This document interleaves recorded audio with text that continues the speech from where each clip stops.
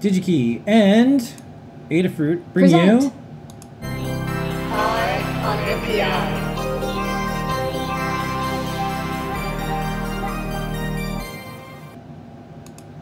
It's Eye on NPI time. That's right. I got my This eye week. on this NPI. Renesas, which I hope I'm saying correctly. It's a cool company that makes all sorts of microcontrollers, microelectronics. I believe it's Japanese. And they make some neat things. And this week, we're going to be talking about a very NPI. It's like a whole, the concept of it is even an NPI, which is MRAM. Dun, dun, dun, dun. The M30XX series of MRAM.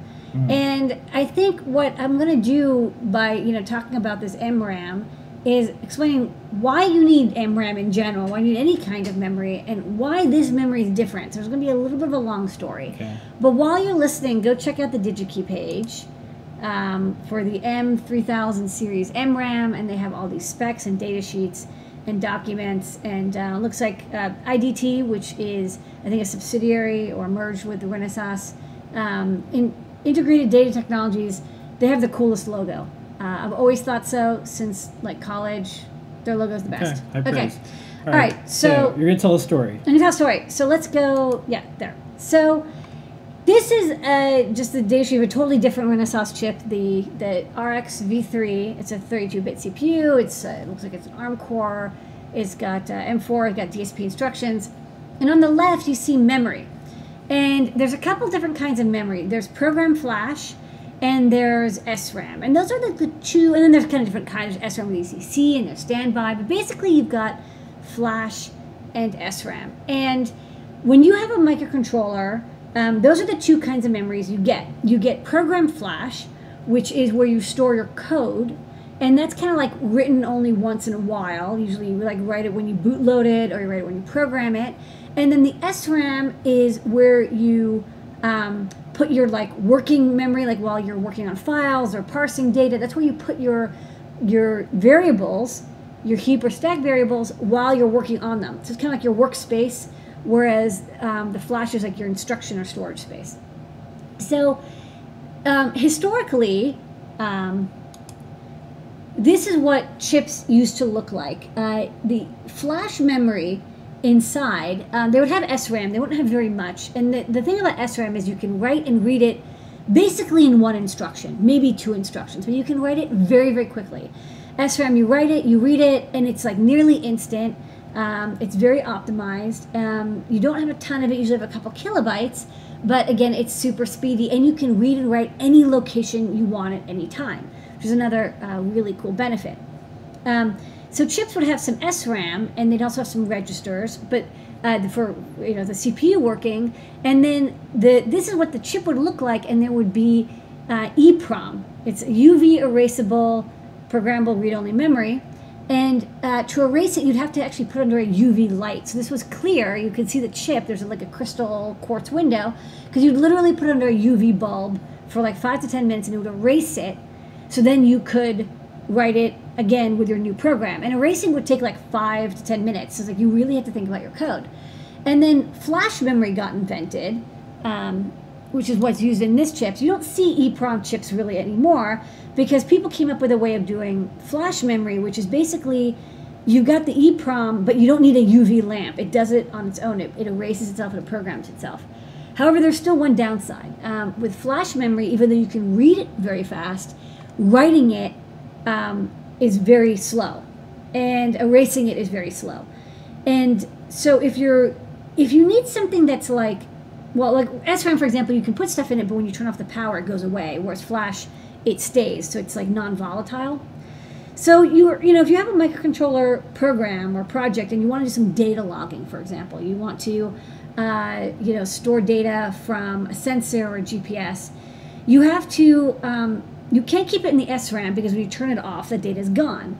And you can't store it in the program flash, because it's where your program data is, and it's kind of bad taste to stick data log memory in the program memory. So what you do is, for example, you get an external SD card, right? An SD card or a transflash card or a micro SD card, as seen here on this ADA logger. These are the same things you use in your phone, your game station, your GPS, what have you. they hold gigabytes of memory, and inside is a flash chip and a controller. And you can store like a ton of data, but again, it's not very fast to write. Well, one thing that people notice is that when you write to these cards, you have to write them in blocks of like 512 bytes. And it can be 250 milliseconds up to as each block is erased. The microcontroller has to erase that flash as a block and then write it. And so if you're trying to stream fast data logging, an SD card actually sometimes won't be able to do the job very well. Oftentimes you have to do caching where you have the memory, you have the data stored in SRAM, and then when you get to a full block, then you write it with DMA and in the background. But it gets like very complicated very quickly, and it's very easy to lose memory, lose your data if the memory gets unplugged or if it gets turned off in between this caching state. The other option you have is to use onboard SPI flash, and we do that actually on our Feather boards when we use CircuitPython, because we have a little disk drive. It's only 2 megabytes of SPI flash. It's much smaller than an SD card. It's much less expensive as well. It's only like 30 cents or so, because it's just a little QSPI chip, a little 8 SOIC chip you soldered on, power ground, some data lines. And again, you can read fairly fast from it, but you can't write fast to it, and you can't write to any location you want. You have to erase the block manually, and this is even kind of, in a sense, worse than SD cards, because the blocks might be larger than 512 bytes. They might actually be like a couple kilobytes. So you could end up having to deal with like 4 kilobytes that you have to, if you want to write data in the middle of a 4 kilobyte block, you have to read that whole block out into SRAM, erase it, modify the data in SRAM, and then write it back, which is really annoying. Means that you can't stream data very quickly to it. And also means you have to have this like buffer of RAM. So there's a lot of like management that you have to do. Okay, so you're all like fists to the sky. Why us? Why can't we have a fast way to write to a non-volatile memory, a memory that keeps remembering after the power's off, but doesn't have this annoyance of like block-based, you have to erase and takes 250 milliseconds. Okay, well, you're in luck, because it exists, and it's called MRAM. So this is MRAM. MRAM is different than flash memory, which uses capacitive charge stored on MOSFETs that are floating gate MOSFETs.